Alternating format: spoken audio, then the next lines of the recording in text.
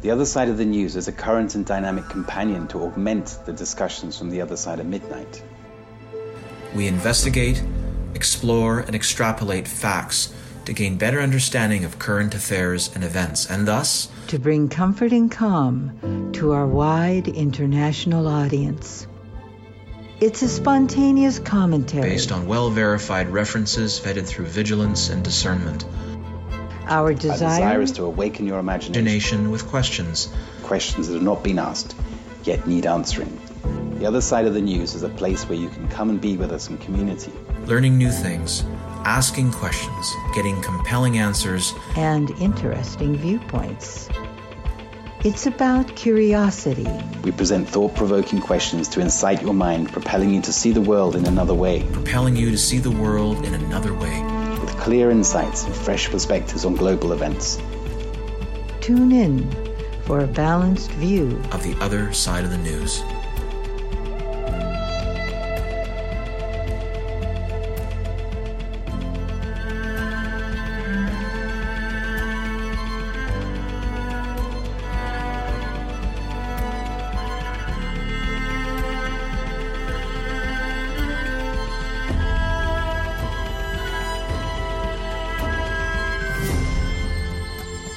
Welcome. My name is Timothy Saunders. I am one of your trio of co-hosts on this 86th edition of The Other Side of the News. I'm speaking to you this early morning from southwest Turkey. We'll soon be joined by Cynthia from her infamous wheelhouse in the Bay Area, and Anita Driscoll, who is also currently nearby San Francisco. This show is entitled Demolition, Discovery and Disclosure. Who could have imagined our reality today, even 24 months ago, despite the stream of dystopian, end-of-world scenario movies, TV series, literature, and the controlled flow of psychological manipulation through the minority state-of-the-art propaganda, thanks to the drain stream and anti-social media, and many other previously trusted organizations. For so long, these words would have been associated with paranoid conspiracy theorists. However, today we live in a world where many of the theories are now backed up by conspiracy fact, despite heavy censorship. Many bastions of our society have not only been inverted, but also perverted. As many people journey through the daily quagmire of globally scripted news, discernment has become paramount in making any sense between information and disinformation. Is it any wonder why so much mistrust has amounted between citizens and their so-called democratically elected leaders? Keith, please roll my sound excerpt A. I'd like to raise a delicate subject, but with utmost respect for your life accomplishments and the high office you hold. A poll released this morning by Politico Morning Consult found 49% of registered voters disagreeing with the statement, Joe Biden is mentally fit. Not even a majority of Democrats who responded strongly affirmed that statement.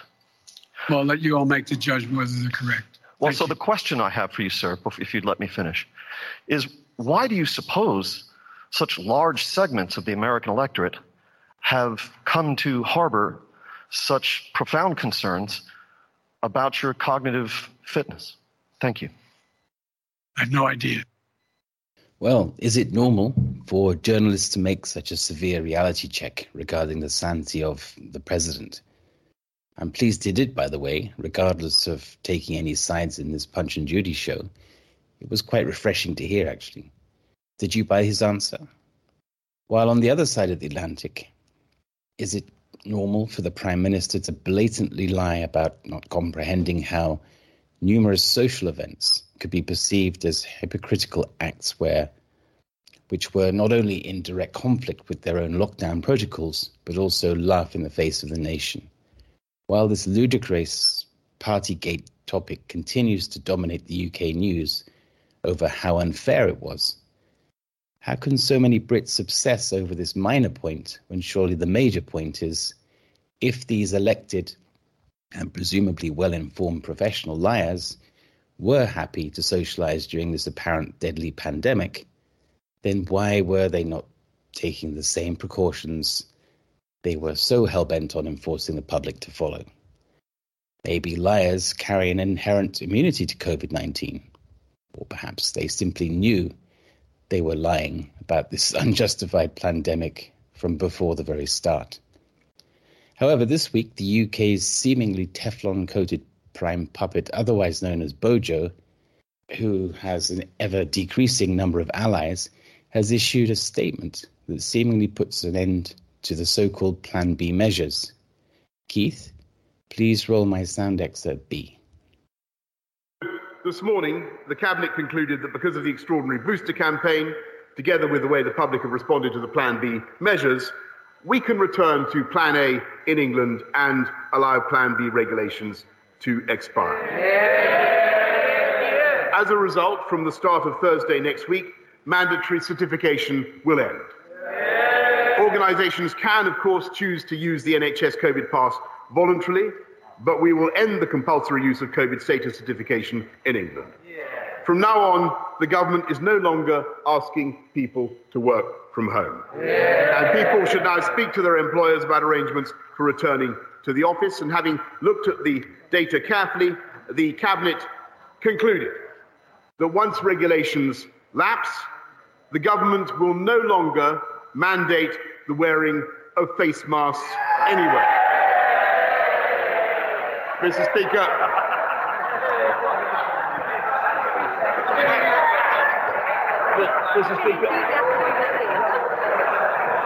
Mr. Speaker, from tomorrow we will no longer require face masks in classrooms, and the Department of Education will shortly remove national guidance on their use in communal areas. In the country at large, we will continue to suggest the use of face coverings in enclosed or crowded spaces, particularly when you come into contact with people you don't normally meet, but we will trust the judgment of the British people. Famous last words. We'll see how that pans out. Well, this does sound more positive news, but what's the catch? As the UK joins the growing number of nations that are finally phasing out the dreaded COVID protocols, Denmark's main newspaper makes a formal apology for its misconduct while reporting the COVID pandemic for the last 2 years. And thanks to the US Supreme Court ruling, which recently overthrew Biden's vax mandates for workers, even Starbucks has removed the mandate for all its personnel to be vaxxed. While it's too late for the millions who have already been vaxxed, perhaps against their own better judgment, who will be made accountable for the unprecedented number of vax injuries and deaths that have followed these experimental injections. It seems many puppet leaders, global organizations and influencers are suddenly, and in some cases very, very subtly, starting to make a U-turn on the pandemic. I wonder why. Even the WHO and CDC have been backpedaling somewhat in recent press releases. And Billy Gates was mumbling about seeing an end to this phase around March of this year. How the hell did he know? Could this be something to do with Pfizer developing vax upgrades in their cauldron? Is this theatre of bovine excrement really over? Or have we simply reached an intermission between performances? Of course, we would all prefer the former. However, considering what is reportedly in various pipelines, future viruses, cyber blackouts, digital money, social scoring, etc., the far more likely answer is we're dealing with the latter. Most of us are familiar with the expression to kill two birds with one stone. What we're about to discuss this evening is an important update on events that stretch this meaning and our imagination well beyond the limits of the human psyche. To deliberately demolish 3 buildings with 2 planes in New York, and further south to blow a giant hole in a specific facet of the Pentagon with an aircraft that left no recognizable debris, not to mention another aircraft which allegedly crashed on the edge of a forest, leaving little more than a crater. In each case, the aircraft involved disappeared. Very limited video surveillance recordings were ever brought forward as evidence, and even debris from the World Trade Center complex itself was rushed away to China, leaving investigators and prosecutors with a barrage of half-truth and little tangible evidence to work with. While there remain many illusions in play, we know these previously unthinkable events did occur as thousands died, wars on terror were fought, and billions have since been negatively affected. However, it is abundantly clear the mainstream narrative and official explanation had never been satisfactory nor accepted. Leaving an endless list of unanswered questions with no sense of closure, this deception goes much deeper. And while you may not directly see the connection, the events that occurred on the 11th of September 2001 not only changed the course of our reality, but were also used to distract us from multiple unjust changes in law that allowed an unprecedented grab for power and money through widespread corruption to invade our privacy and ultimately undermine the fundamental meaning of liberty. Today, the second highest court in the nation heard arguments from the family members of 9/11 victims, 9/11 Ground Zero responders, and 2 national nonprofits in a case likely to set precedent on First Amendment rights and grand jury secrecy. I believe in time the truth behind 9/11 and this COVID event will be exposed, as victims of both examples of mass exploitation deserve to know what really occurred and to learn how and why we were deceived, to serve as a firm reminder that we should never again sleepwalk through our life. I very much look forward to hearing our guest's perspective regarding this essential awakening process, all with a view to illuminate the best path to lead us to a positive outcome. You may find us at www.theothersideofthenews.com, where you will see quick links to our independent Rumble and Telegram platforms, details for each show, which include links to our bios, show items, references, and selected research. As usual, there's a huge collection of information to read, watch, and listen to, most of which has been handpicked from independent sources. I urge you to study them and even download your own copies sooner than later, as the censorship robots work around the clock to rewrite our history in real time. During the last week, we have been swamped by another wave of remarkable events and headlines reported in the news. To discuss, validate, and present each topic in correct context could all too easily fill up an entire show by itself. As The Other Side of the News is not per se a typical news show, and in order to make the best use of our available airtime, we should plot a direct course to greet the rest of our team and to introduce our guests, Nick Harrison, Richard Gage, Barbara Honegger, and Danny Sheehan, who represent the Lawyers Committee for 9/11 Inquiry. Good evening, Cynthia. Good evening, Annetta. Did you listen to today's key Discovery Court hearing? I listened to parts of it. It was really early here in California. I do know that we have a recording of it, so I think we'll be able to be posting that. Cynthia has that. So I'm looking forward to this interview because I want to understand how this relates to the whole case, and I'm not quite clear, but I'm sure we'll find out. So what I wanted to talk about this evening, just briefly, is the rule of law. I've been talking about those things. I find this blank look coming back. People don't really understand what the rule of law is, and frankly, I didn't either until I researched it, so it's not something we're taught in school, that's for sure. So I wanted to go into that just a little bit here, as it's relevant to what we're seeing happen today. In the late 7th century BC, there was an ancient Greek civilization, and it had already reached a critical breaking point. This was still in the archaic period of ancient Greece, and centuries before the classical golden age, where we hear about Socrates and Pericles and those types of people that you're familiar with. So this is before that. At this early stage in Greek histories, Athens was on the verge of destroying itself already. They had a few bad harvests, and that had brought the city-state to a brink of civil war. The working class was heavily indebted and going without food. And the wealthy were battling against rising crime rates and threats to their properties. Does this sound familiar? It does to me. Athens was literally lawless at this time. Most disputes were settled through violent retaliation, and it resulted in endless sworn blood feuds and with opposing families, and peasants were routinely pressed into slavery. So in the year 1620, the people of Athens commissioned a legal scholar named Draco to codify a system of laws in an effort to make peace and restore order to Athens. Draco's code was, in a word, harsh. It was actually legendary for its cruelty and giving rise to the modern term of draconian, meaning overly severe. And the new laws did virtually nothing to solve the social problems in Athens. One of the big problems with Draco's code was that the elites remained in full control of the courts. So, essentially, a minority of the Athenian citizens had the power to interpret the laws in their own interests and change the rules whenever they wanted. Sounds familiar again.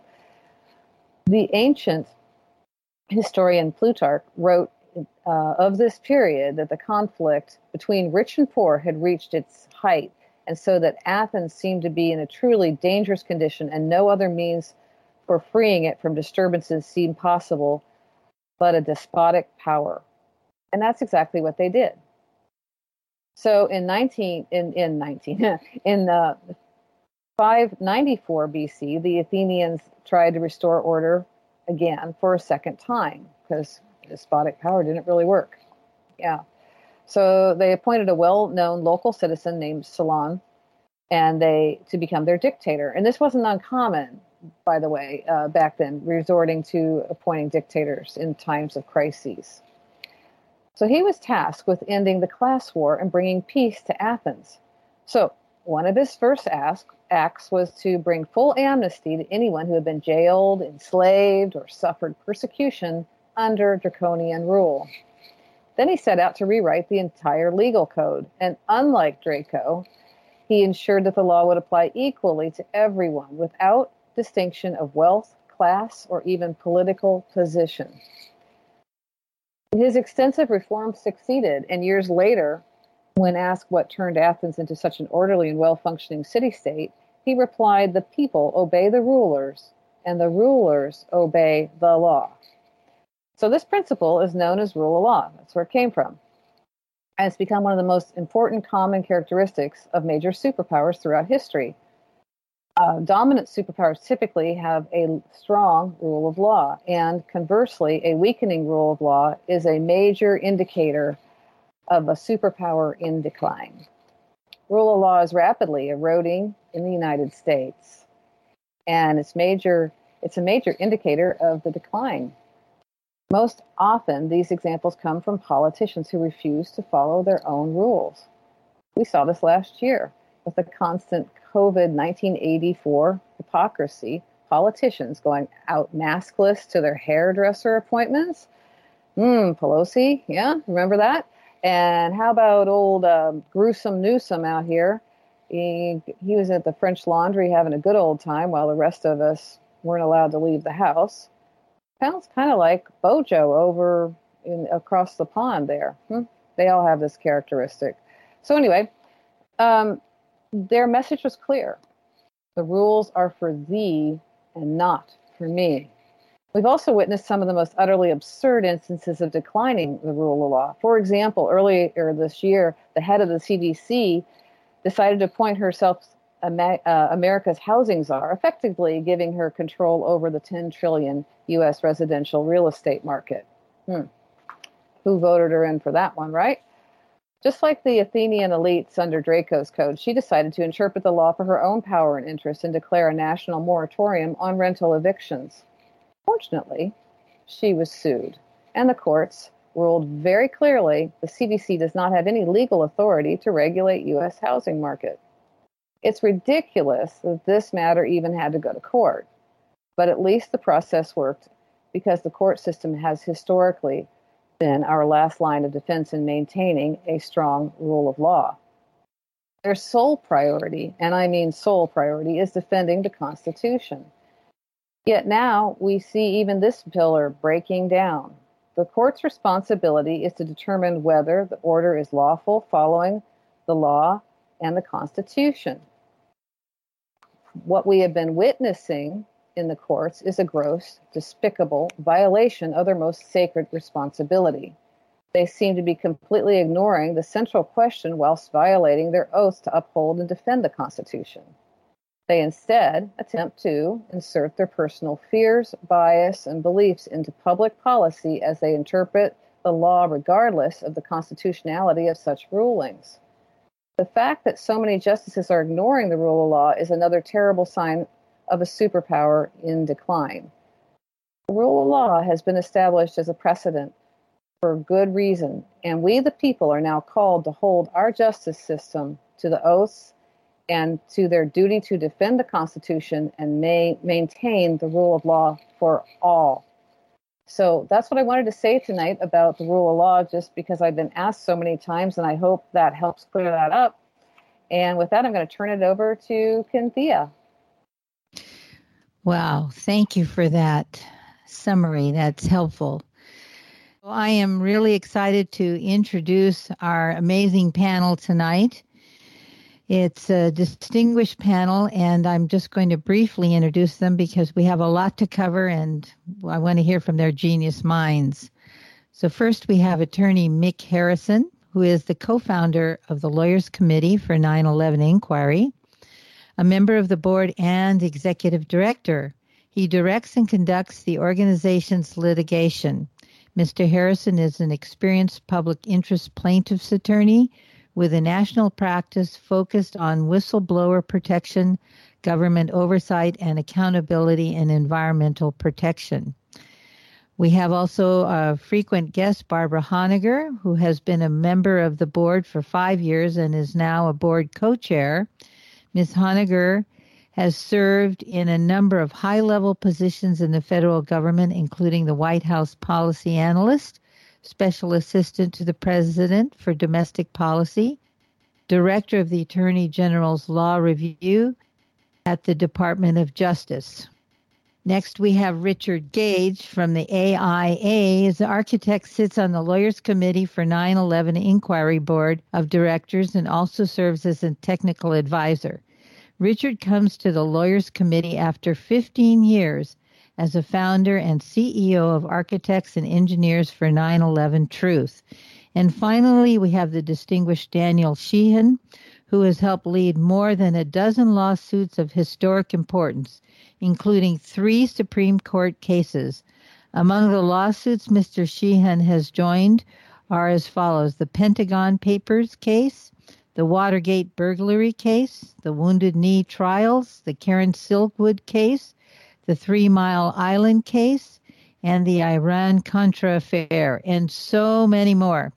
So welcome all of you. Welcome to the other side of the news. I'm so pleased to have this show with you on this groundbreaking event. Cynthia. Thank you, Cynthia. You're welcome. You're welcome. I'd like to turn it over to you, Mick, and let you lay it out for us what is before us, what happened this morning, and what the steps are. And each of you can chime in as you see fit. This morning, we did present an argument for the Lawyers Committee, for Architects and Engineers, for 9/11 Truth, for 3 9/11 family members, for 2 Ground Zero responders, and for Richard Gage, all plaintiffs, in this case against the Department of Justice. And we presented the argument to the second highest court in the nation, the U.S. Court of Appeals for the Second Circuit in New York. The argument was focused on our lawsuit to compel the U.S. Attorney in the Southern District of New York to deliver to the Special Federal Grand Jury the Lawyers Committee's petition with evidence of the crimes that occurred on 9/11 at the World Trade Center involving the use of explosives. Most of you know by now that our petition is a detailed summary of scientific and eyewitness evidence that unfortunately does dispositively show the use of explosives at the Trade Center on 9/11. The U.S. Attorney had refused to deliver our petition to the special grand jury, which is why we sued. And the district court had dismissed our case on the basis that the district court concluded none of the plaintiffs, including the 9/11 family members or the Ground Zero responders, none of the plaintiffs had legal standing to bring the suit. And so we appealed to the U.S. Court of Appeals, which is what brought us to the argument this morning. We had fully briefed that case on the standing issue before the oral argument. And so now the court, having heard the argument, will decide whether we will get the order we've requested, which is to remand the case back to the circuit court the district court, and to get the district court to order the U.S. attorney to deliver our petition to the grand jury. Now, I will give you the short version of what was argued, and then I'll allow you, Cynthia, to decide where to go with the conversation. The short version is that there are 3 categories of counts in this lawsuit, and one of them is the First Amendment count. And most everyone knows who's a citizen of this country that we all have a First Amendment constitutional right to petition our government for redress of grievances, and that right, as the Supreme Court has repeatedly held, applies to all branches of the federal government. There's never been any exception to that, the coverage of that First Amendment right to petition. The government has taken the position, in this case, and this was argued today, that the First Amendment right to petition does not cover federal grand juries. And no court has ever decided that in history, as best we can determine, and the U.S. Court of Appeals for the Second Circuit, in our case, is going to have to be the court that decides whether we as citizens can communicate reports of crimes and evidence of crimes, requests for investigations, and requests for public reports of government corruption from special grand juries. So it's expected to be a precedent-setting decision. It may take us a few weeks to get there.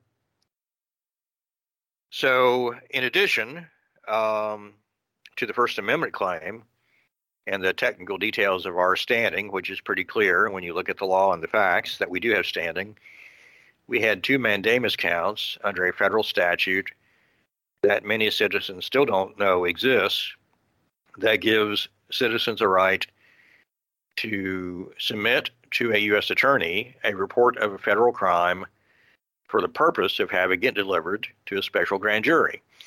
And the statute says in clear terms that the U.S. attorney's duty to relay a citizen report of a crime to the special grand jury is mandatory, not discretionary. So we argued our standing under that duty as well. And the other count that was argued today and has been briefed in more detail is our request for grand jury records. And the plaintiffs in our case, my clients, had requested that the court release enough of the grand jury records, and just enough so we could determine what, if anything, the U.S. attorney has given to the special grand jury regarding our petition.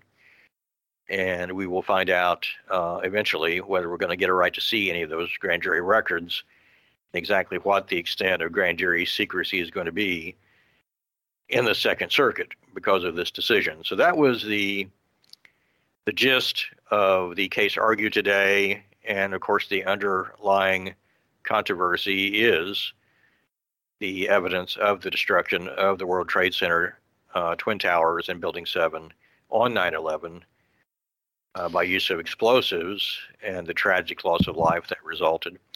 So, Cynthia, I'll turn it back to you. Well, thank you, Mick. I did listen to those oral arguments this morning, and I have to say personally, I was aghast that there was even a question about the First Amendment. We are at the break, and that's what I'd like to come back to after the break. You're listening to The Other Side of the News. Our distinguished guests tonight are Mick Harrison, Richard Gage, Barbara Honegger, and Daniel Sheehan. And the show is called Demolition, Discovery, and Disclosure. And we will pick up this conversation on the other side of the break. My background in education is in evidence-based medicine and research methods out of University of Toronto. Graduate school there, then I went on to Oxford in evidence-based medicine, and then on to McMaster, my doctorate and postdoc in evidence-based medicine. I also did some certificate program at Johns Hopkins in Baltimore in biological warfare, weaponization of pathogen in 2001. Basically how you would take viruses, bacteria, etc., any type of pathogen and weaponize them, put them on a missile to use them for nefarious means. And I wanted to learn as an epidemiologist in case my city or my country, just to understand how it works and if that can be done. I was working at the WHO, Pan American Health, mid-2019, and then we started to get these cases out of Italy in January, February, these images on the television of people dropping dead. I'm speaking to you honestly, as a scientist, but openly. Those images out of China were fake. That was part of this game to scare the world. At that time, WHO asked me to change my position and to become a pandemic advisor to them because they were the global agency and they didn't know what was going on. Because of my training in evidence-based medicine and research methods and clinical epidemiology, they wanted me to help them understand what was coming out of China and Italy. So I actually was connected to WHO and PAHO in the beginning of the COVID outbreak. And a lot of their messaging was from me. People like me, behind the scenes, we took a lot of beating from the press, hammering, because we were calling for a balanced, age-risk stratified approach. Damage had already been done by Fauci and Birx. It was Fauci and Birx's lockdowns that harmed America, killed people. Many people died in America because of their lockdowns. It was Fauci's refusal to admit and to recognize the potency of early outpatient treatment. But the groups I work with now, like Dr. Pierre Corey, Dr. Peter McCullough, etc., we champion early treatment, and we have, the treatment plans and stuff where you treat the infected high-risk person early, prevents hospitalization and death. Fauci and they damaged us in that regard. They will refuse to recognize the antivirals. We have estimates now of the 750,000 Americans, quote-unquote, who may have died from COVID. About 700,000 will be alive today, 90%. And that's our math when we look at the data.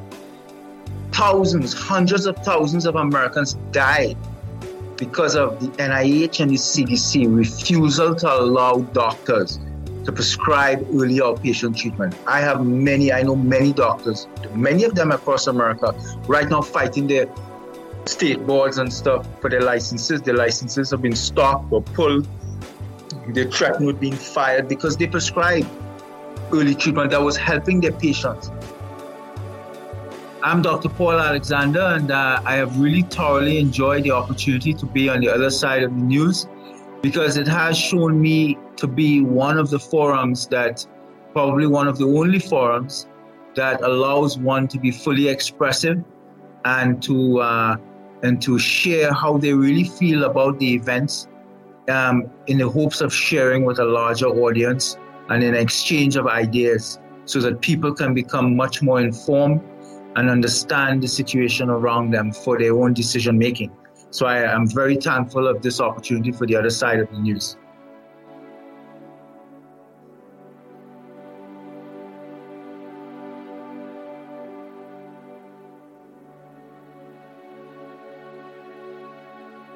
And welcome back to the other side of the news.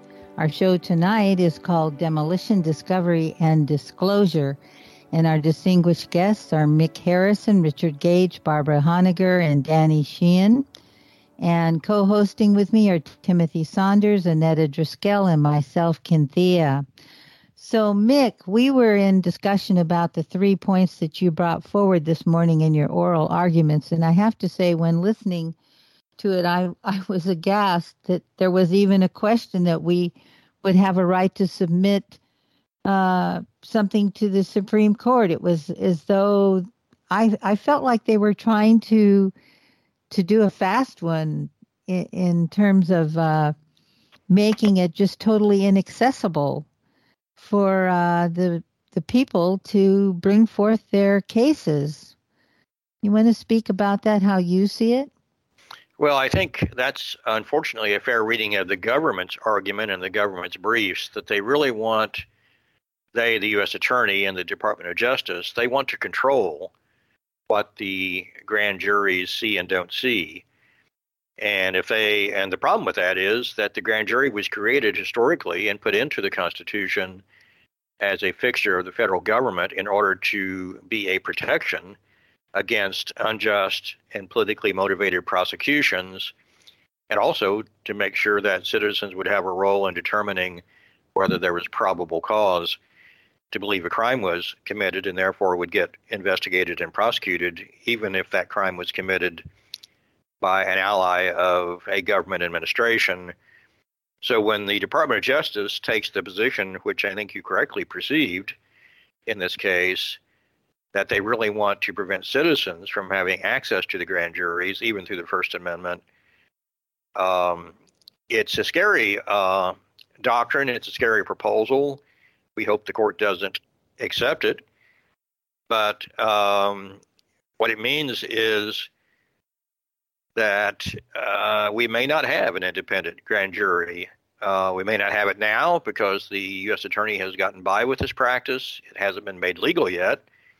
And we may not have it in the future if the Second Circuit blesses it with the appearance of legality. And I don't believe they will, and I hope they don't. And I did my best in the briefs and the argument to convince them not to go there. And we'll have to wait and see where they go. Well, may they line up with what truth is. Otherwise, we're going to wonder about who they are, because we're seeing a lot of corrupt judges. And I frankly don't trust any of them anymore. It's just gotten to that place. Would anyone else on the panel like to comment on what we're speaking of?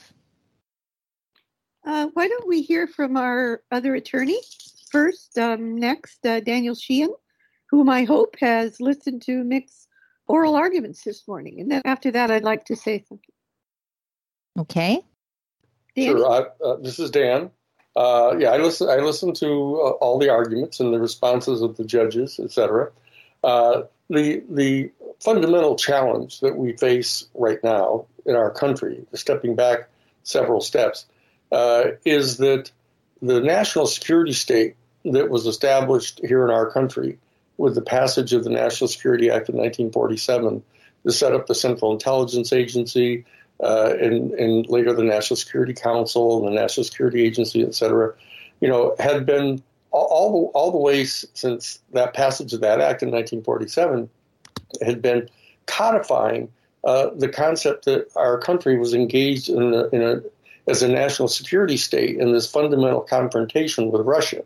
And when Russia withdrew from the long-standing Cold War, with President Gorbachev assigning the release of all the republics in December of 1991, the United States elite, who had been relying upon this alleged anti-communist justification for the assertion of a national security state, immediately invaded and occupied the Middle Eastern oil fields.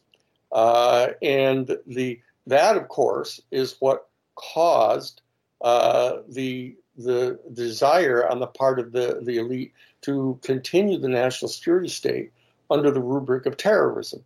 That they had the argument going that the indigenous forces, the tribal people of the Middle East who were resenting our invasion and occupation of the Middle Eastern oil fields, had somehow retaliated against us by attacking the trade towers. And it presented a kind of a perfect example to the American people that there was something similar to the attack at Pearl Harbor in 1941 that justified, in the eyes of most of the people, this rising up in going to war against an ultimate adversary, in that case the Axis powers of Germany and Japan and Italy. And now we're caught in the situation where a new dialectic, a new Cold War has been undertaken. They passed the Patriot Act, all kinds of constraints on our liberties that were referred to at the beginning of the show here. And we have had a steady appointment of justices to the Supreme Court, and to the over 260 new federal judges have been appointed during the Trump administration, who in fact are hardcore, extreme right-wing people, and this ability to get an honest evaluation of cases that are being presented to the judicial system is profoundly and fundamentally in question right now, and so that we haven't given up on the effort to bring litigation before these courts, but the fundamental challenge is that in bringing these cases before the courts as they're presently constituted, are giving them the opportunity to put in place precedents where they rule against us and they rule to close the door, as was discussed, as Mick discussed with the judges this morning. That this is a question. The question as to whether or not citizens have a First Amendment right under the right to petition the government to submit a complaint to the grand jury and have them take this as a petition to a branch of our government is an important fundamental question that has not, as Mick pointed out to the court, not been fully resolved by the courts up to this point. And the challenge is that now they may take this opportunity to close that door, to really codify the fact that the grand jury, which was, as again Mick has pointed out in his comments here this evening, that it was designed as a protection of we, the people, against overzealous prosecutors, of the king's prosecutors. And over a period of these years during the Cold War, now the prosecutors have taken over the grand jury, and they've transformed it from a shield of innocent people against the overzealous prosecutors of the state, and it's been transformed into a sword that is used by the prosecutors to wage war against various citizens. When the law enforcement people of the king or the state come forward and say, look, we're going to interrogate you. We think you're subversive. We think you're terrorists. We think you are not loyal to the United States. And they start wanting to interrogate people. They don't have the power all by themselves under our system of law, the rule of law that Annetta was talking about. They don't have the authority to make you answer their questions. And so what they've done is they've commandeered the grand jury and are using the subpoena power of the grand jury, which existed to probe into the questions that arose from a potentially overzealous prosecution on the part of the state to seek out information that might be, for example, exculpatory or proving the innocence of someone that the state prosecutors are trying to prosecute. They've transformed that now into a sword where they drag citizens into the grand jury and try to make you answer the questions that have been put by the prosecutors, so that the prosecutors aren't bringing cases to the grand jury and saying, here's the evidence we have, make a judgment as to whether we have probable cause.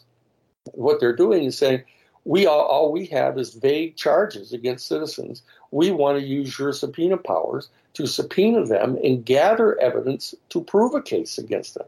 So that this is a terrible atmosphere in which to try to utilize the grand jury for a lot of its original purposes, because they've been so dramatically distorted by this national security state that we're in now, and so that I've been cheering ever since we've been trying to figure out how to get a major investigation done effectively of what happened on 9/11, and this is a resort that has been undertaken to seek the assistance of the courts, to seek the assistance of the state prosecutor's office to help us on this. But we know perfectly well that all of the executive branch and now the judiciary that's been taken over by the executive appointments are arrayed against us. They do not want to have a thorough official investigation of what happened at 9/11. And there are a few highlights that we all know.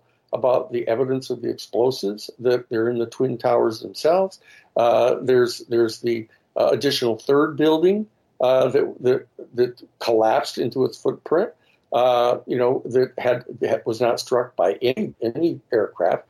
It had a minor fire in one floor and then collapsed directly into its footprint. And to say nothing about the plane in Pennsylvania, they're actually still maintaining that it went nose down into the ground at such a speed that it virtually disappeared.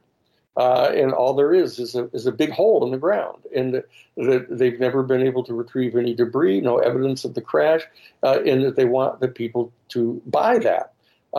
So that the efforts that are being made by the Lawyers Committee here to seek the truth about 9/11, they've undertaken numerous ways to try to get this done. This is an additional one to try to challenge the authority of the prosecuting attorneys to block information going into the grand jury. It was an interesting question that one of the judges asked Mick today, saying, well, wait a second, isn't it true that the court itself is the supervisory authority over the grand jury, as distinct from the prosecutor themselves? And Mick pointed out in the argument that, well, there's a statute there. There's a federal statute in New York that there's a procedure that is provided for providing a complaint to the prosecuting attorney, the U.S. attorney, under the statute 1332A, to mandate that they turn over the complaint to the grand jury. And the court asked them, well, wait a second, if the court is the actually supervising official, why don't you just file a motion to the court? A motion to the court to pass your complaint on to the grand jury. So there's an opening here still that even if the court were to rule that the state prosecutor, the federal prosecutor in this case, has the discretion under the statute, even though it appears in the language that it's a mandatory requirement, even if the court is going to assert that the prosecutor has enough discretion to not present it to them, there's still an avenue left open here, it sounds to me, to file an actual petition to the court itself. The judge and the three-judge panel seem to be open to this, to say, look, why don't you file a petition directed to the court, asking the court to pass this complaint on to the grand jury, so that this isn't over yet. The full argument has been made. The Lawyers Committee and Mick presented it very straightforwardly. It's been professionally briefed. If that were to succeed, and the court were to actually issue a writ of mandate that the U.S. attorney has to turn over the complaint to the grand jury, and Mick pointed out correctly, it's up to them. It's up to the grand jury. You can't mandate that the grand jury return an indictment based on it, but they may be able to mandate that the prosecutor at least give it to them. But if they don't rule that way, there's still this additional opening. They've almost invited an application to the district court for a petition to have the court actually give the complaint to the grand jury itself. It's an interesting question, but this is a one more step in this long campaign to get a legitimate investigation done of the 9/11 events, which, as we all know, has not actually happened yet. That this commission that was undertaken was appointed to do the so-called objective investigation of the 9/11 events was nothing of the kind. It was nothing of the kind, and we all know that. So that, I mean, and I've been involved in tons of cases down through 50 years now, and we've won most of them. In the Greensboro case, for example, where the Alcohol, Tobacco, and Firearms Division in the FBI inserted informants into the Ku Klux Klan and the American Nazi Party, and they helped instigate a physical attack on a number of labor organizers that were trying to organize a chapter of the Amalgamated Clothing and Textile Workers in a major plant down in North Carolina, in Greensboro. And the Ku Klux Klan and the American Nazi Party just rolled up and killed them right in front of everybody, and the police allowed them to do that. We won a major civil rights prosecution against them in that case, and we got Judge Gerhard Gesell to issue a writ of mandate to the Justice Department, mandating that they appoint a special prosecutor to investigate that case. They took it up on appeal, and Judge Bork, in a 3-judge panel, reversed them and gave the Justice Department an opportunity to exercise its discretion and say no, they weren't going to appoint. But we went forward and prosecuted them under the Federal Civil Rights Act and won. So there are ways of doing this. In the persistence of the people in the Lawyers Committee is to be marveled at, actually, by all of us in the legal bar to watch the efforts that are being made here. And there's still more efforts that are going to be made, such as the potential issuance of a petition to the court to provide the complaint directly to the grand jury itself. So I'm extraordinarily proud of what everybody's been doing here to date. It doesn't necessarily mean that we all agree with a lot of the opening statements that directly connect the anti-vax information directly to 9/11, et cetera. One has to be careful about raising points of controversy in connection with the 9/11 events that aren't necessary to carry the water on all these other major objections. But I think this issue of investigating the 9/11 events is one of the more critical issues of our day that we need to pursue. Thank you, Danny. And it seemed to me that in the discussion this morning, or not discussion, the oral argument, Mick, that you addressed the possibility of addressing the court, going through the court.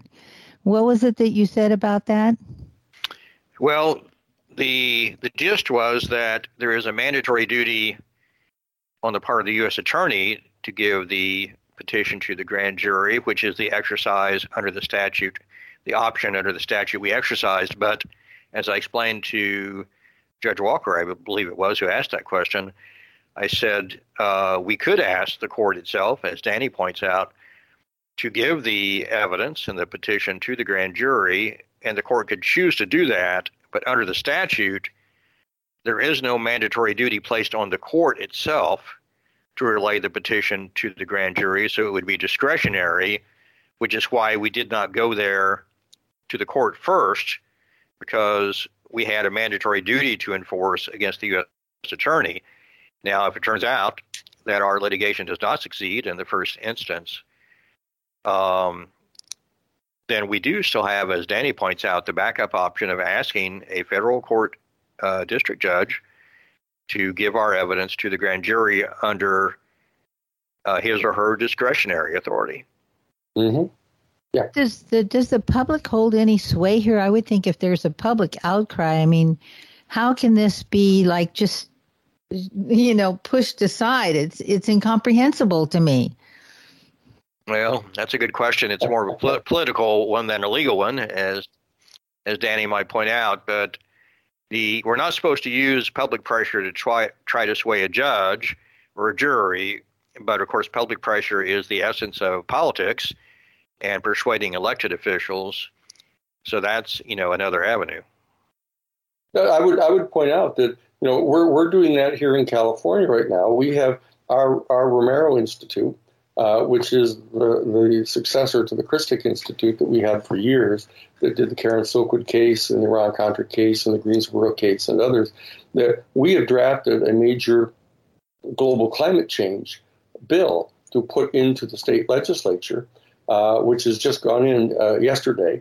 And at the same time, we are drafting a major federal criminal racketeering act criminal complaint to be submitted to the U.S. Attorney's Office in the Northern District, and a parallel criminal complaint in the state under the state RICO statute, which we're going to be submitting to California State Attorney General Rob Bonta. And Rob Bonta is an elected official and is running for re-election here in 2022. And we can present the criminal complaint to him and demand that he impanel a grand jury to present the complaint to, filled with all the evidence that we have. And we can and will bring direct political pressure on Rob Bonta during his campaign to present that criminal complaint to a grand jury. So we're pursuing a similar plan here in California, and we have an elected official that is directly responsible to the electorate here in the state to put the pressure on him to bring this racketeering act complaint to the grand jury, because we can prove beyond any doubt at all that the senior executives in the major oil corporations, for example, have known since 1975 that the selling and burning of their product has been massively impacting the global climate change. And they knew it and concealed it and lied about it and fabricated false evidence about it. And so there are ways that we in the public interest community can, in fact, go after these people.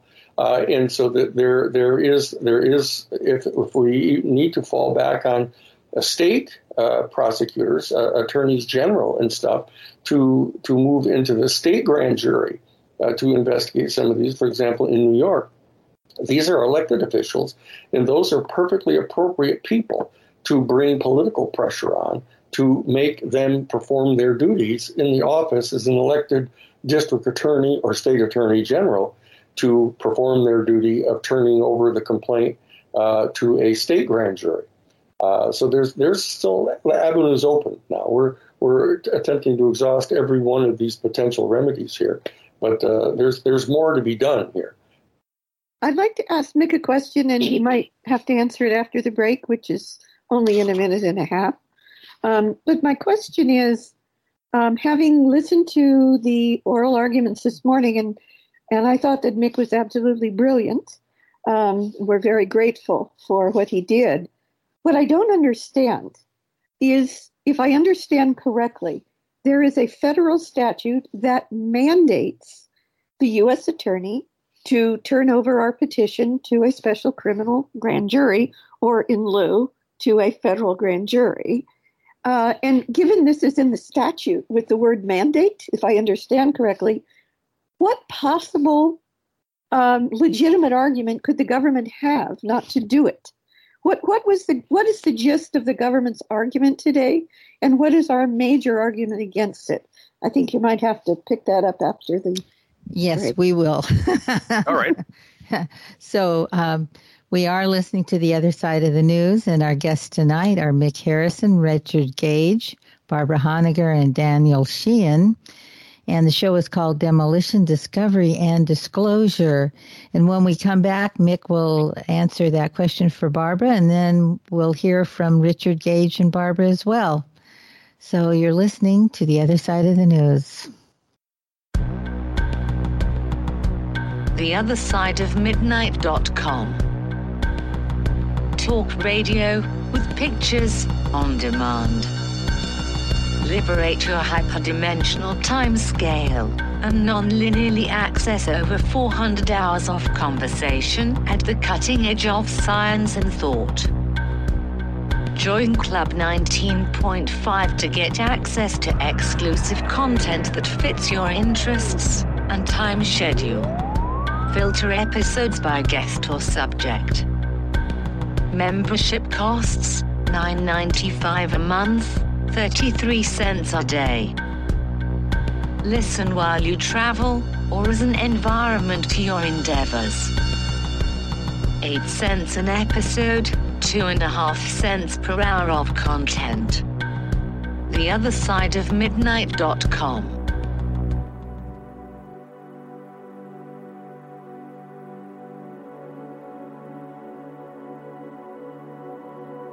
For the Green Revolution 2.0 is called Gates Ag 1, and it's highly funded by the Bill and Melinda Gates. The mission statement is all about how we must accelerate the deployment of new technologies to indigenous farmers, and it's going to help them with climate change, right? It all ties back to that. And we must go in and take their heirloom genetics away from them, right? These precious, hardy, resilient seeds that have fed those people in various parts of the world for generations, for hundreds of generations in some cases, and replace them instead with newly genetically engineered, CRISPR modified, bastardized. That's why I say they're defiling the food supply. Ag tech, as it's called. And so this is why we now need to introduce the idea of a acute food crisis. And I would suggest that they have engineered, and we're staring right now down the barrel of, this is the urgency in tonight's conversation, of an engineered food shortage. And they will use this food shortage, which you're starting to see now around the world, especially as the big bread baskets have started to experience crop failures, and they're shutting down their exports of grains. Corn and soybean prices are rising precipitously. That means that the countries that depend on those exports, the net importers, are all already experiencing food crises. And so this is spreading around the world right now. And what will happen as we get through this is you'll see the media and these think tanks and the UN, all these players will point at the problem. It's just the Hegelian dialectic again, right? They'll say, now you see, because of climate change, this is why we're having these food shortages, and of course the pandemic. And this is why we have to move into indoor vertical farms and lab-grown meat. And there's no option. Now you feel the pain, and now you see why we've been doing this. We've had your interests at heart the whole time. We're from the government. We're here to help. Right? So there's an acute crisis situation that we're now walking into. And that will be used to bring all of this nasty technology in. This is Christian Westbrook with the Ice Age Farmer, and you're listening to The Other Side of the News. And welcome back. You're listening to The Other Side of the News. Tonight's show is called Demolition, Discovery and Disclosure. And we're delighted to be joined by Mick Harrison, Richard Gage, Barbara Honegger, and Danny Sheehan. I'm Timothy Saunders. Cynthia is also here. Annette is there. And, of course, Keith is also there in the background. So we have a busy show, a short amount of time, and lots of material to cover. So, Barbara, you had a question just before the break. Would you like to pursue that one before we go any further? Yes, I would. I would appreciate, I don't know if you want me to restate the question, or it might even be better for Mick to restate my question. He's so good at that. And then after that, I have a comment before we go to Richard. So, Mick. Okay. Thank you. So Barbara's question is a key one about what the government's position was regarding its mandatory duty to give citizen reports of crimes to grand juries, and why they felt they didn't have to, and what our response was to their argument. It's a two-part question legally. First of all, you'll be interested to know the government did not deny that a mandatory duty had been placed upon the U.S. Attorney by Congress. So they don't deny the duty and their obligation to give the grand jury a citizen report of a crime, and they didn't try to tell the court today that they didn't have that duty. What they said was that citizens cannot enforce the duty. In other words, yes, they have the legal obligation, but essentially the court should look the other way because citizens cannot enforce it and let the government thumb their nose at Congress and not report the crime to the grand jury. It's a strange argument. It's a legal technical one. That's what they're trying to get by with. Now, our response, of course, was that the law does give us the right to enforce that duty, which is the standing question. And we cited a 1985 decision from the district court, the federal district court in New York, the Southern District, same court that denied our case to begin with, but in an earlier year, 1985, a very well articulated decision which established citizens' rights to enforce this very statute and went through the legislative history from Congress to explain why and why we should have standing. We also, in our briefs and in our argument, pointed out that because the denial of our enforcement of this duty happens also to work a First Amendment violation, that we have standing because of that First Amendment violation injury. There's another part to the question, which is that the government was saying it also didn't want the court to give us an alternate way of achieving our goal, which was to respect our First Amendment right to petition the grand jury, even though because of the congressional statutes we have to do that by way of the U.S. attorney, that the government doesn't want the court to recognize our right to do that under the First Amendment. And it gave two reasons.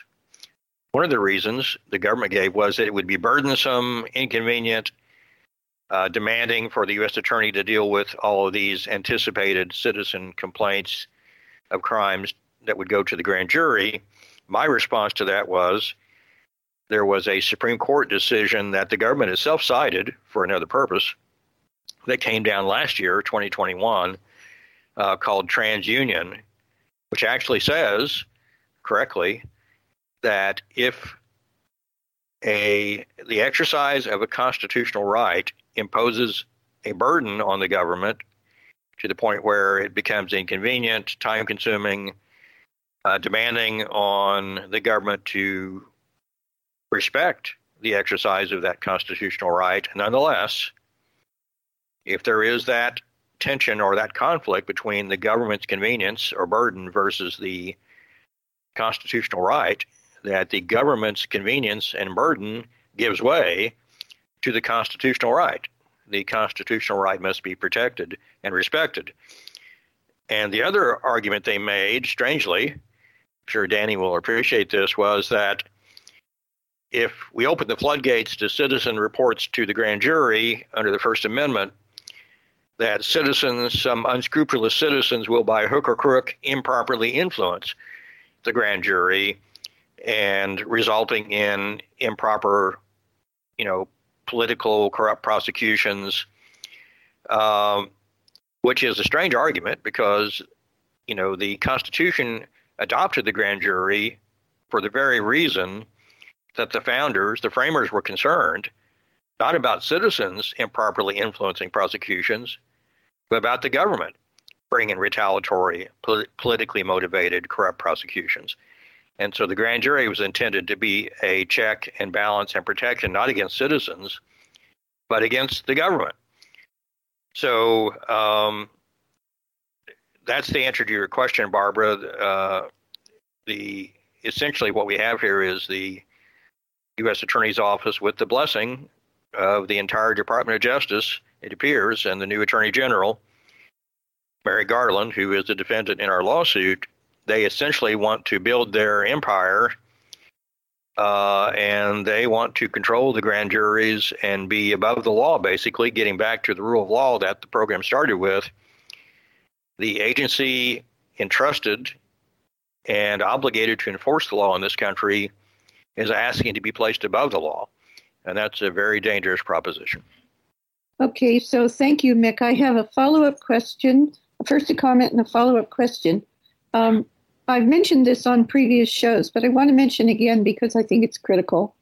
Many of your listeners, Cynthia, Timothy, and Annetta, may not know or may not remember from previous shows that there has been a Supreme Court decision that was actually, the majority opinion was written by Scalia, Justice Scalia, who was, of course, at the time, arguably the most conservative justice on the court. And that I don't know the name of the title of the decision or the case. Maybe Mick does. It's not important.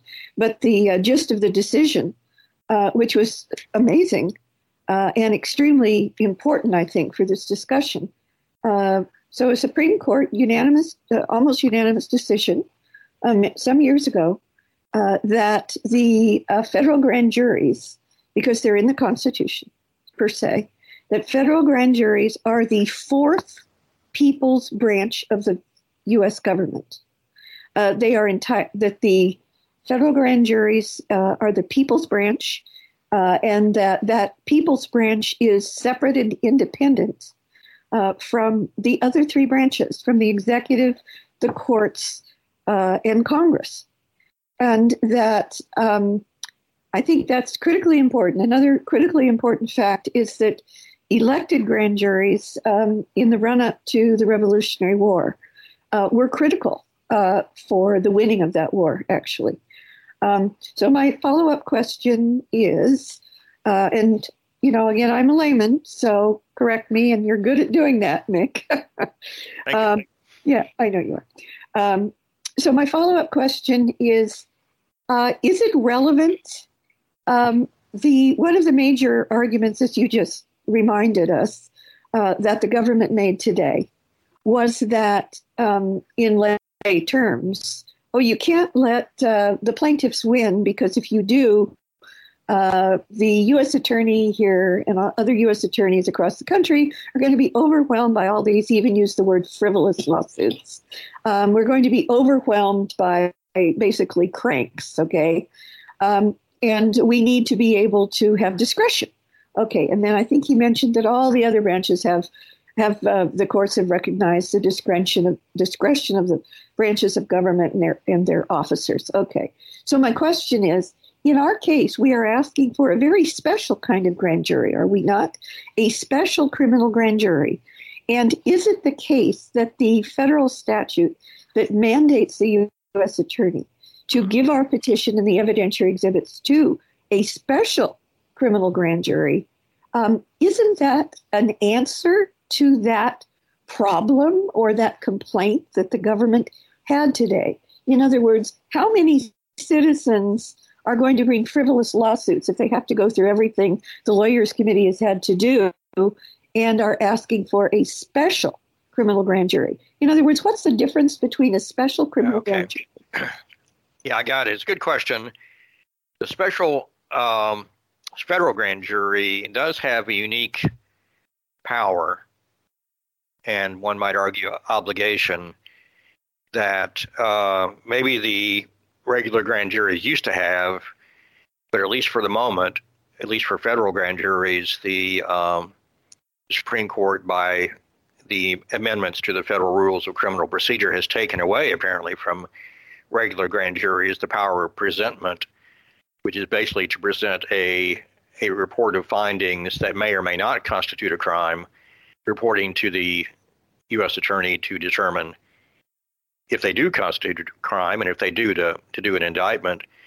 The law has changed. Whether that was constitutional or not is an open question, not being litigated in this case. But the special grand jury continues to have the power. During the course of one of its criminal investigations, the special grand jury can collect evidence and prepare a report to submit to a federal judge of government misconduct or government corruption related to the crimes being investigated, and that report can be made public whether or not an indictment is ever issued and whether or not a grand jury ever proposes an indictment. And that makes the special grand jury truly special. And it also impacts one of our standing arguments for the 9/11 family members and the Ground Zero responders, because there is some case law that says, citizens don't have standing to request a prosecution or indictment because that's the interest of every citizen to see the law enforced. It doesn't give any citizen the standing required to litigate whether that law is right or wrong. It does exist. But in the case of and by the way, that's not what our petition or the First Amendment would be. It's not just a desire to indict someone. Folks may not remember that our petition collects evidence that a crime was committed, a horrendous crime that's never been prosecuted. But in that petition, we don't name names and we don't seek the prosecution of a particular individual. So that body of law doesn't apply to our petition. But in addition to what you're mentioning, Barb, the unique aspect of the special grand jury, it would be a great benefit to family members and to Ground Zero responders to get the full truth of what happened to their loved ones and their colleagues on 9/11. So many lives were lost. And the special grand jury, in the process of investigating our petition, could answer those questions with its subpoena power, its power to, compel testimony, to even make offers of immunity, obtain documents. The family members could be helped in getting closure by understanding better what really happened on that tragic day, whether or not an indictment ensued. And so I think that is an important point. Okay, so my last comment, and then we'll go to Richard, hopefully. And that is, do we understand correctly that basically, fundamentally today, one of the main things we've been asking the court to do is for the court to effectively order the U.S. attorney to turn over our petition to a special criminal grand jury, because there is this federal statute mandating the U.S. attorney to do so. Is that a good summary? With the addition that even if the statute didn't require it, the First Amendment requires it. Okay, thank you. Okay, let's hear from Richard. Richard Gage. Well, there is. My great legal mind is in overdrive here. I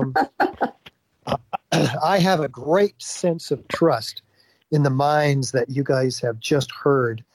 I have been invited to join the Lawyers Committee for 9/11 Inquiry after exiting Architects and Engineers for 9/11 Truth, an organization of now 3,500 architects and engineers who have signed a petition demanding a new investigation into the destruction of all 3 World Trade Center skyscrapers on 9/11. So my particular focus has for 15 years been researching and assembling the body of evidence that now, praise God, the Lawyers Committee for 9/11 Inquiry is composed of about a dozen lawyers who are keenly focused on bringing this evidence to the attention of the judicial branch of government. This has been the scream, the cry from the 9/11 Truth movement, composed of millions around the world. And so, we've kind of had our hands tied until the Lawyers Committee really got organized and got going. And now there is just one legal action after another. And this one, which was started in 2018 to submit 60 exhibits of our evidence to a special to the U.S. attorney to be given to a special grand jury, which is what this whole discussion has been about. But we were elated when in 2018, this information, and it's a lot of information. There's hundreds of pages and 60 different exhibits. I've worked over a decade to compile this information along with my staff and volunteers. And now it is at least in motion. And we hope to God that as the judges contemplate their actions, their conclusions in this matter, that we will have the conscience of these judges upon them, so that they will see fit to protect the 9/11 family members' rights to address grievances with the government in this manner through a special grand jury. So what the grand jury is going to see is the evidence of freely flying structural steel sections weighing 4 and 8 tons ejected laterally out of the towers at 80 miles an hour, landing 600 feet in every direction, such that there is no steel that is available to crush the building below. The jury is going to see that this is a third of the weight of the building. And, well, what else could be crushing the building? They're going to see that the concrete itself was pulverized to a fine powder and spread over lower Manhattan in a blanket 3 inches thick. And so it also, the concrete, is not being layered in pancakes at the bottom of either of these towers or Building 7, but is completely outside the footprint and even the site of the World Trade Center substantially. So that's 2/3 the weight of the building that the grand jury is going to be able to assess. It could not have crushed the building. Well, what crushed the building? Well, nothing crushed the building. The building fell at almost, both of them, the Twin Towers, at near free fall speed. That's free fall acceleration. That's as fast as a bowling ball falling out of the sky. Well, in the case of Building 7, it was free fall acceleration. The jury is going to see that through our experts testifying to them, which hopefully will be called, they're going to see that not one of the 82 columns in this building gave any resistance to the collapse of this building. The columns, when they're buckling, give resistance.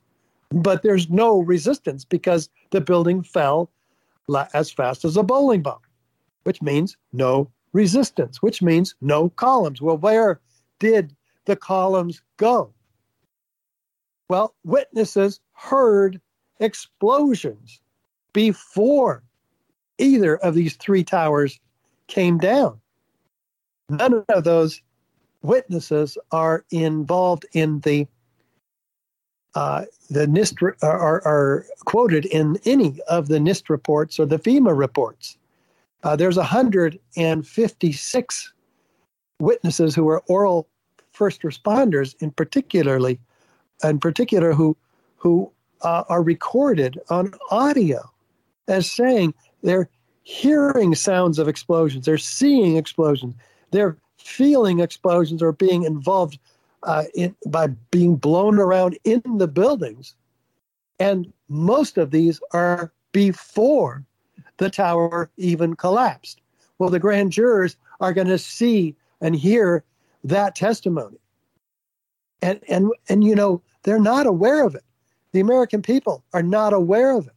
The architects and the engineers en masse are not aware even that a third tower collapsed on 9/11.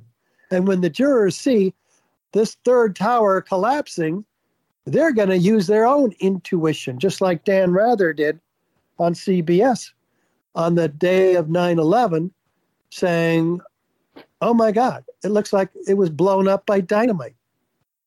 They've seen the hotels in Las Vegas come down by implosion. They've seen, they know that it's controlled demolition. They know, or they'll be told by experts who are fire protection engineers, that no building, no steel frame skyscraper has ever in history been brought down by fire. And yet that is the reason for Building 7's collapse. Normal office fires. And it's the substantial reason for the collapse of the Twin Towers. And of course, some broken columns. Richard, by reason, I think you meant to say the official stories claim. Yes. Yeah, that's the official story. That's what we've been told. That's what's been drummed in since day one. Well, actually, substantially, it was day two, because what happened on day one? Well, there were 40 TV reporters on day one reporting on the destruction at the World Trade Center. And 36 of them, the overwhelming majority, reported the FBI, the New York Police Department, and the New York Fire Department as saying that this was an explosion-based destruction, not destruction by fire or weakening of steel. That story supplanted the original story of that day, and that's what became the dominant narrative when the mainstream media took over the storytelling and and gave us a different narrative. I mean, Richard? It's absolute. Yeah. Yeah, I think I'd just like to make explicit for the listeners that why does this matter? Why does it matter that it was an explosive demolition, especially in the Twin Towers, which is where people died? The reason it matters is because the majority of the deaths in the Twin Towers was the result of this explosive demolition. Obviously, the deaths at the point of plane impacts were not due to the explosive demolition, and arguably someone could argue that most of the deaths above probably could be attributed to the plane and the fires they're from, or the blockage of those individuals from being able to get out before the building collapsed. But below the point of impact and the fires directly in the point of impact, the people who died below that, which I understand are the majority of the deaths in the Twin Towers on 9/11. That's why this matters. Well, Barbara, yes, and Richard, I'm very sorry, but we need to go to break. We're coming up on the bottom of the hour. You're listening to The Other Side of the News, and tonight's edition is called Demolition, Discovery, and Disclosure. I have some questions for you guys when we come back, so I hope you don't mind if I pull the mic back in my direction just for a little while. Please. I have a lot of questions, actually. Yeah. So we're going to go to break, and we'll see you again soon after the music. Okay.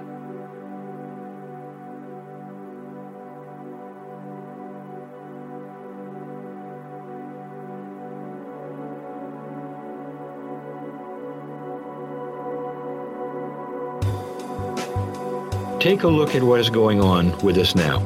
You have vax or no vax. You have mandates or no mandates. You have pharmacies who are not allowed to make prescriptions on substances that they don't, that Big Pharma doesn't want them to have anymore. Somebody's in control of something. There's going to be a time, follow the money, where you're going to say, hey, something really inappropriate's gone on here. We're being controlled. I mean, it's one thing to have mandates and all this, and another thing to shut people up who say, I would like to talk about this a little bit. No, you don't. You're not going to talk. And so we have, people like Dr. Mercola being shut down. That is not us. That's not how we operate. People ought to at least be allowed to have an opinion and state the opinion and have say, I'd like you to know that a good immune system is going to help you. So here are the things for a good immune system, but I'm sorry, you can't buy them anymore because we're not allowed to. So something's going on.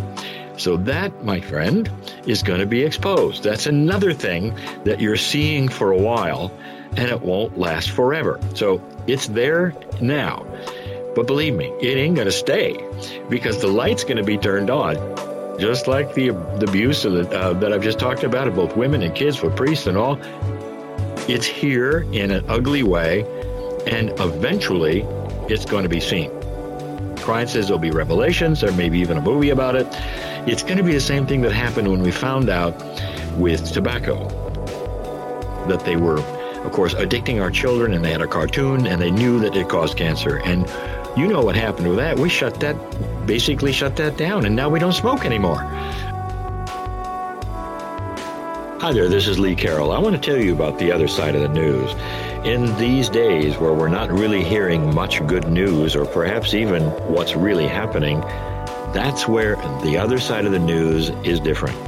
And in that, you're going to hear not only controversy, but you're going to hear great things. There are going to be joyful things, too. I just got done with one of the broadcasts, and I encourage you to take a listen with myself and Monica.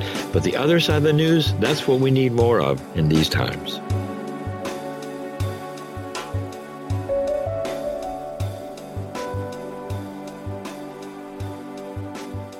And welcome back.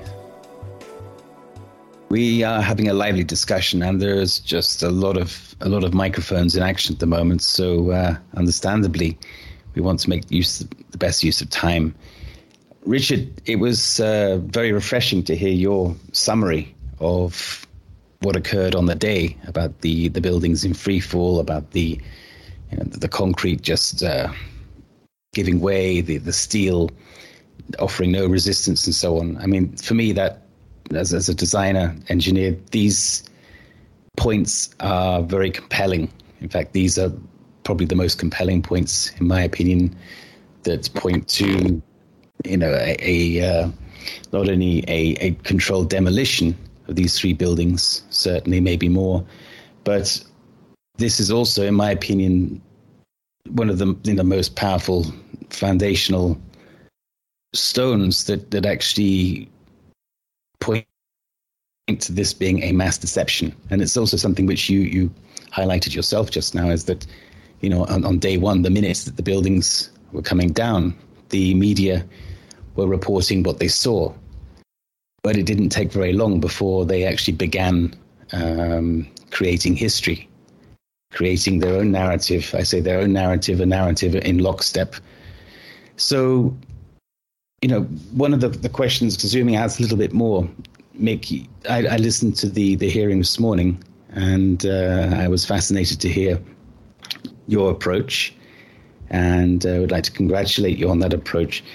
But what came straight away to my mind was you are asking these people to,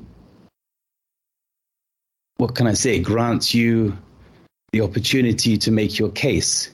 And that sounds obvious maybe, but the point is, where is the power in this? Let me take a slightly side step. Do you have a belief that the people you were dealing with this morning believe the official narrative, or do you think they actually have the capacity to understand that there was mass deception, murder, destruction on 9/11? Well, that's a good question. It's more of a political question about the judiciary. And, all the judges take an oath, like all of us as attorneys do, to defend and protect the Constitution. I think there is hope and potential for not only this panel, but, all the panels in the judiciary to do the right thing, and including in this case. And as Danny can tell you, and as I can tell you from my previous cases, that does not always happen, but it does happen sometimes. I've won a number of my cases. Danny has won a number of his. That could not happen if the judiciary was completely corrupt. And my advice to all my clients has always been, we can't guarantee an outcome in a lawsuit as lawyers. We can't even guarantee that the outcome will be based on a good faith application of the law and facts, even though it's required to be. But that we have enough victories by our, persistent efforts, applying the law and the evidence, that there's still a reason to use the judicial system to seek remedies in addition to using other strategies. And I always recommend that my clients, including the Lawyers Committee, use what we call a campaign approach, where you don't rely on litigation, you use other strategies as well: investigation, public education, media, Congress, go down the list. But sometimes litigation is the answer. And litigation may be the answer in this case. One of the key reasons I have some cautious optimism that we may get a good decision from the courts and a victory in this case is that, even though Judge Lee asked me the pointed question today, do you have a single case you can cite where a court has recognized the First Amendment right to petition a grand jury? And my direct, honest answer was no, but neither does the government, even though the government tried to create the impression it does. And the judge asked me, isn't that a problem for you? And my answer was no. And the reason is, there are a lot of cases that I cited from the Supreme Court and the Circuit Courts of Appeal that make clear that the constitutional right to petition under the First Amendment applies to all branches and all components of the government. And all means all. It means no exception. There is no case that the government can cite to that carves out the grand jury as an exception to the First Amendment right to petition, and that's a problem for the government. And do I think this panel is capable of recognizing that and ruling for us on that grounds? My answer to that is yes at the moment. Okay. Barbara, can I just go in very quickly? Barbara, very sorry. So that's your answer there. You believe the people you're involved with in the hearing are capable of recognizing something different from the, let's say, the official narrative? Well, let me be clear. This case isn't yet about the substance of the allegations in the petition. It isn't about the 9/11 official story versus the 9/11 truth of the demolition. This is about procedural rights under the Constitution to get that evidence of the demolition in the hands of the grand jury. Whether or not this panel agrees with demolition evidence is beside the legal point at the moment. But I'm asking about, do you think they have the capacity? I'm not asking what they actually believe. My answer is yes, they have the capacity. Good. Okay. And may I ask you also, when you swore your oath, as you and Danny both did, then may I ask, where did you swear the oath, and who was adjudicating that Yeah, good question. Attorneys swear the oath when they take the bar exam and apply for admission, and I did that in Pennsylvania, is my state of bar admission. And so the Pennsylvania bar oversees my conduct, and if I don't honor that oath and act contrary to it, I can lose my license. And who are you swearing that oath to? Who is the person acknowledging your Well, it would be the Supreme Court of Pennsylvania in my case. I see. So your priority is to swear your oath to the judiciary system. It is the judiciary before the people. But hang on. I'm hanging. In my mouth there. The oath we swear is to uphold the Constitution. It isn't to protect the Supreme Court of Pennsylvania or the federal courts. I do take an oath, by the way, when I get admitted to federal courts to practice. I'm admitted to 10 or 11 of the U.S. Courts of Appeal now as well. I took an oath in each case. But my oath is to the Constitution, which protects the American people. It isn't to the judiciary. Okay. And the Constitution, which protects the American people, who decides when you can advance with a case or not?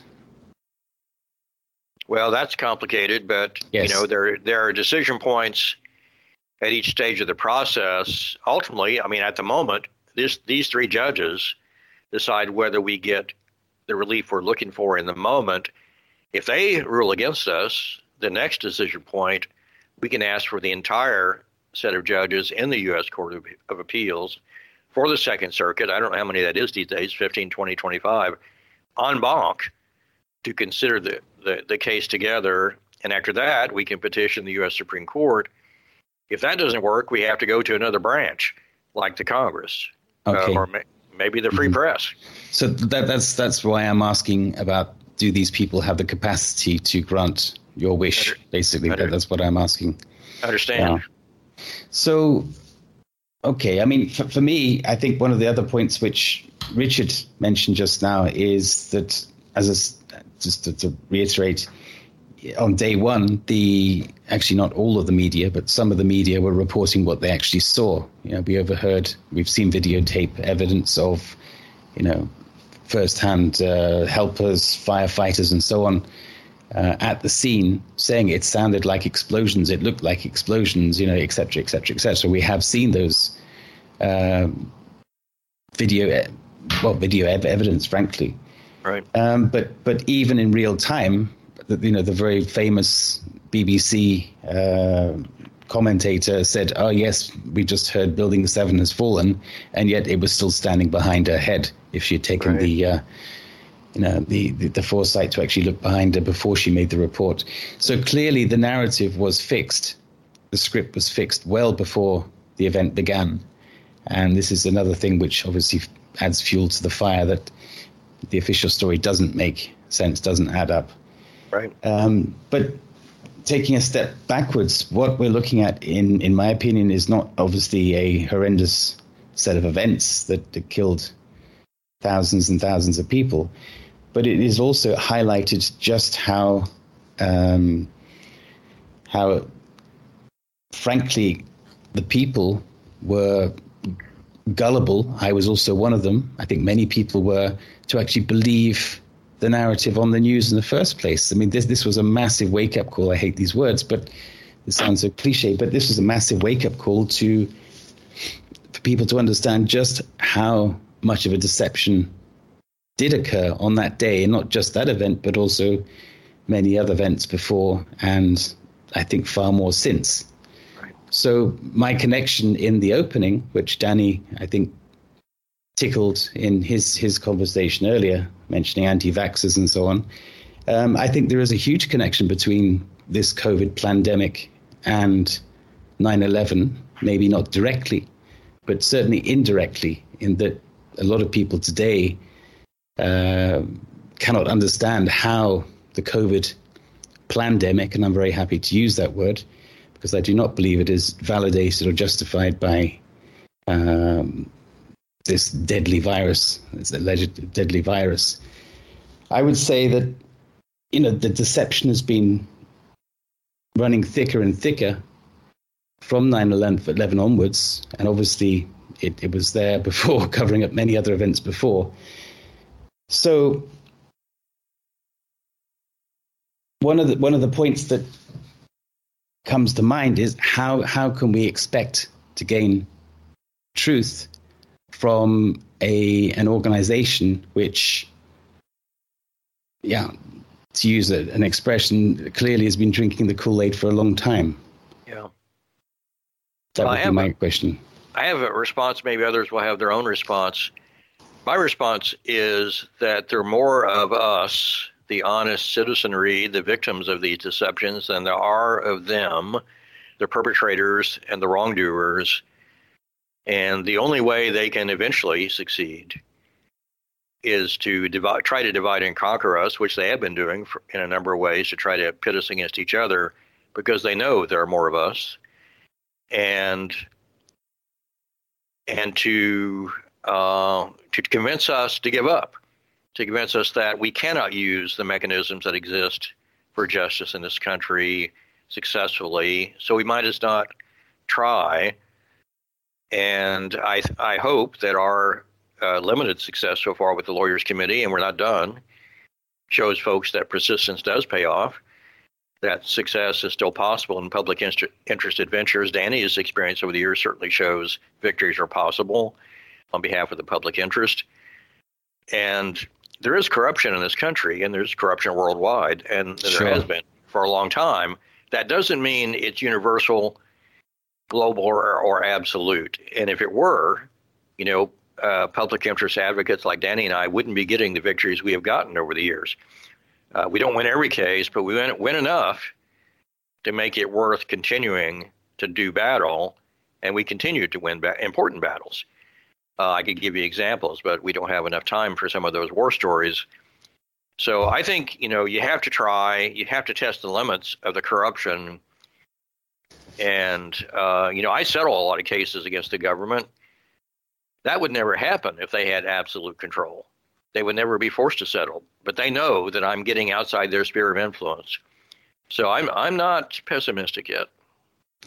No, I commend what you're doing, and I totally believe it is necessary to explore the avenues of the legal avenues in order to highlight and expose, illuminate how far the corruption does go. I'm not, painting everybody with a corrupt color, but my point is that in a world of deception and fake news, it's very difficult to know what is the truth. And even when it's staring us in the face, people sometimes, as they prefer to continue believing the mainstream narrative. That's very concerning. Timothy, let me jump in here. Sure. There's an old Irish aphorism that the Irish people refer to Ireland as the old sod. That's how they refer to it, their nickname. It's an old Irish aphorism that says, well, the old sod, it isn't what it used to be, but then it never was.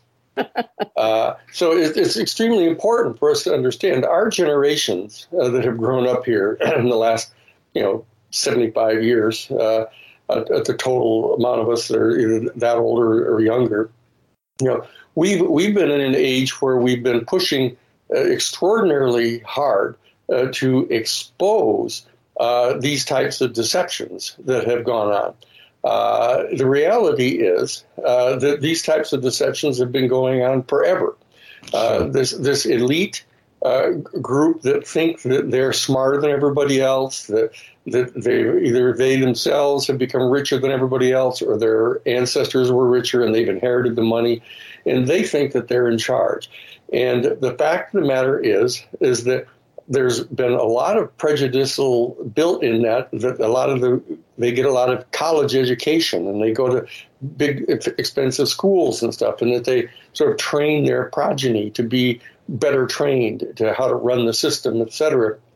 And so that they're convinced that they have the right and the obligation to rule.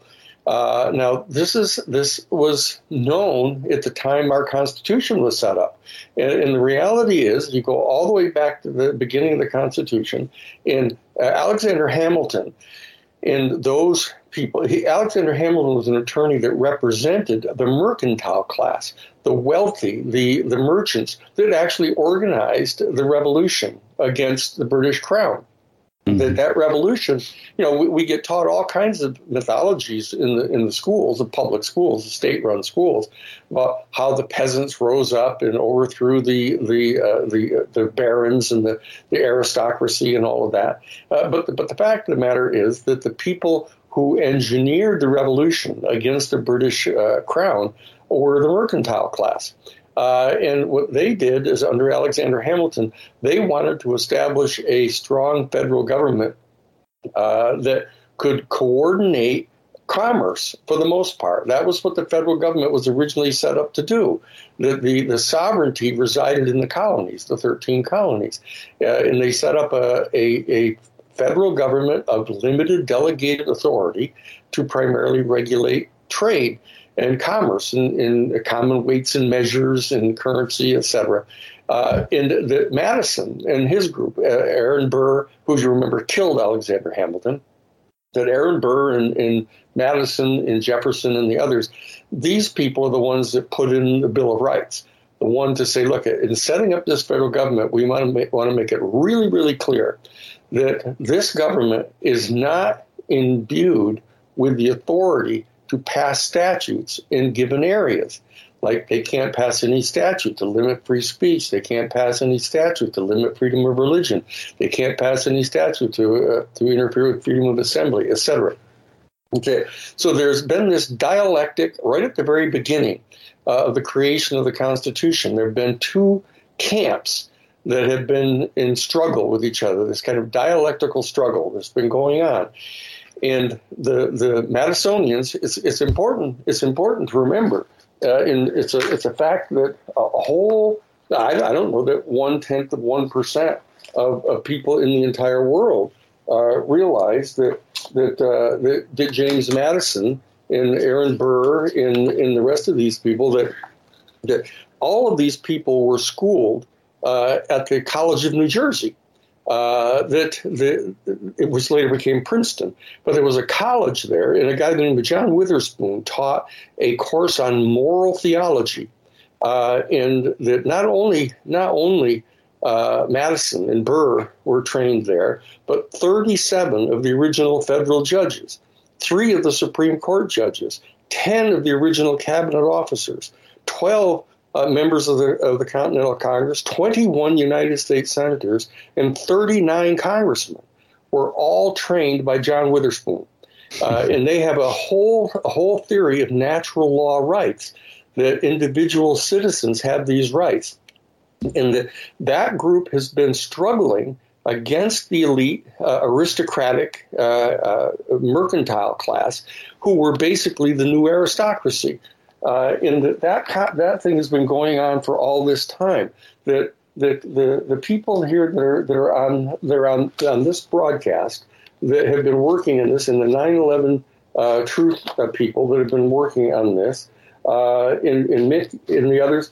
We are people who are struggling to try to bring about an existential promise that has been tendered to us, has been proffered to us by these natural law theoreticians. And the elite have always been there, the aristocracy, the kind of nobility, royalist class type people. And this struggle has been going on. We sometimes we rise into the ascendancy. We push back, and we get some extraordinary decisions made supporting free speech, supporting democracy, supporting equal rights of people, increasing the rights of women and gay and lesbian people and other people that are in minorities. But this dialectic is going on. We have to recognize that this is happening right now. But what we see happening right now, we see this dividing up into these two incredibly opposing camps that are going on right now, where we have the right-wing reactionaries in charge of Fox News, and we have the kind of liberal progressive people in MSNBC. We have their own television networks now, and people are fighting with each other, and there's a chance of potential civil war taking place here. This is a very real situation that we're faced with here, and so people such as myself and also Mick and the other lawyers here are trying to stand up for the rule of law. We're trying to say that, look, there are promises that have been made inside our constitutional democratic system, which if we work hard enough to champion these things and argue on behalf of these things and educate our people and organize and mobilize and conscientize our people, we can rise up and push back against this elite that's been here since the beginning. And the fact of the matter is that this elite has been primarily in charge throughout the entire 240 years of the United States. So that we shouldn't start despairing over the fact that we're just better educated. We happen to be more aware of it now. You can't say, oh, we've suddenly discovered that the government is more corrupt than it's ever been in history. It's not true. We need to struggle in these things. For 50 years, I've been doing these litigations. I've probably done 60 major cases, and I've won 52 of them.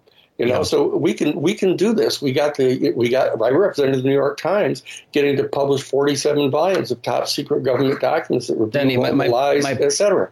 We can win these things. My point was, I do not think the government is more corrupt now than it has been previously. I think the whole system is ill-founded from the beginning, frankly. That's my personal opinion. What I'm saying is... But what I'm asking Timothy is... Can I just finish my point, please? I'm just asking, as distinct from what? Well, if you listen to the end of my question, you'll hear it. Okay. Distinct from what? Okay, the system, in my opinion, does not work. You're saying that there are two sides which continue to fight each other because they believe different things. Mm-hmm. Okay, so how long do you think you're going to go on fighting the other side? And do you think I haven't finished yet? Oh, I thought how long do you think it's going to, before it's going to end? The system is inherently broken from the beginning, in my opinion. So, in my opinion, what we need to do is to evolve to a different system where there are not two sides constantly trying to beat the crap out of each other. Otherwise, it's not going to end. But and at the moment... Like what? What system are we talking about here? A system where there are not just two sides. A system where... A parliamentary system with multiple political parties? A parliamentary system? Possibly. I'm not saying there's a huge amount of success to be drawn from those systems either. But the point is, which is not a minor point. It's not much more successful than these other things. So what I'm saying is that we have an opportunity here, I believe, through the exercise of power in our country to mobilize people, to educate people, that we can actually prevail in establishing the promises that have been made in the country of a democratic republic. I think we can do this. I've been at it, I say, 50 years, and as I say, of the 60 cases so I've done, I've won 58 of them. So it's not just like a little bit of victories. You have to know how to do these things. You have to exercise the kind of care. I wish it were easier. I wish it didn't take as much time. I wish I didn't have to work 18-hour days, all the way up. I'm 77 years old. I've been doing this stuff for 50 years, but I'm sure that we're going to prevail on this, and I hope we can do it without having to come to another civil war. Well, I think it's necessary to zoom out a little bit. This potential civil war is something which, in my opinion, has been instigated on a global scale. And while what you see is perhaps United States, I think you have to realize that there is something behind the scenes, behind, as I say, these puppet leaders, which is instigating. I have no doubt about that. I can tell you that. I have no doubt about that. That's exactly what my career has been designed to get at. Is that who is it behind the veil? Who is it? Who's the wizard behind the machine? We're after this. I can tell you, I spend my full time going after this thing, and I've been working my way up this ladder. And I've been working on it, and we're going to get it before I decide to take a break and sit back and put my feet up and take a week off. Well, I'm delighted to hear, Danny. Barbara, is there anything you'd like to add? Because I did rudely cut you off earlier. Well, I've known Danny Sheehan for over 40 years, and I know we're going to prevail. We're in a spiritual battle as well as a legal battle and an informational battle. I just like to end with something that Mae Brussel told me. For years, she was a JFK assassination researcher of great repute. And I worked with her for about a year, unfortunately, before she passed away in October of 1988. And one day, I worked with her 5 days a week. And one day, I was, kind of like you, Timothy. I was getting kind of frustrated and depressed. And Mae turned to me and she looked me in the eyes and she said, "Barbara, you have to pursue truth for its own sake." And I think that's important, but you have to pursue truth for its own sake and also pursue justice for its own sake, regardless of the outcome. We will never give up. And it's because we have that commitment that we will never give up that I'm absolutely confident that we will prevail. The question is when. Well, I agree with you that it's, I don't agree that I'm not depressed. Frustrated, yes. I believe we will prevail, and I do believe it's in the pursuit of truth. However, I think that what we need to do is to focus on, or give certainly more value and more balance to the spiritual war that's going on, as well as the legal, information and governmental wars that are also raging at the moment. I guarantee we are aware we're in a spiritual battle. I guarantee you. Well, Barbara, unbelievably, and thank you, everybody. We've run out of runway. We're right at the end. We're actually driving over the lights at the end of the runway. So I'm going to close. Despite the initial unpleasant realization of the truth, you will see there is light at the end of the tunnel. There is an increasing number of respected journalists, writers, politicians, doctors, lawyers, influencers, artists, activists, healers, and innovators who are wide awake and are already making great impact. All they require from you is to unplug from mainstream and social media propaganda, to make your own independent research, and to stop acquiescing and stand up for what you believe in with respect to others. Remember, you were born with power and you wake up each day with power. It is entirely up to you how you choose to retain or give it away. You've been listening to another live broadcast of The Other Side of the News. This 86th edition is entitled Demolition, Discovery and Disclosure, and remains available at www.theothersideofthenews.com. My name is Timothy Saunders, and together with Cynthia and Annetta Driscoll, offer special thanks to our guests, Mick Harrison, Richard Gage, Barbara Honegger, and Danny Sheehan, representing the Lawyers Committee for 9/11 Inquiry, our listeners and contributors, and also special thanks to our sound engineer, Keith Morgan. We wish you all a positive week and look forward to reconnecting with you again next Friday. Good night. Thanks, everybody. Terrific. Thank you, everybody. Thanks, Timothy.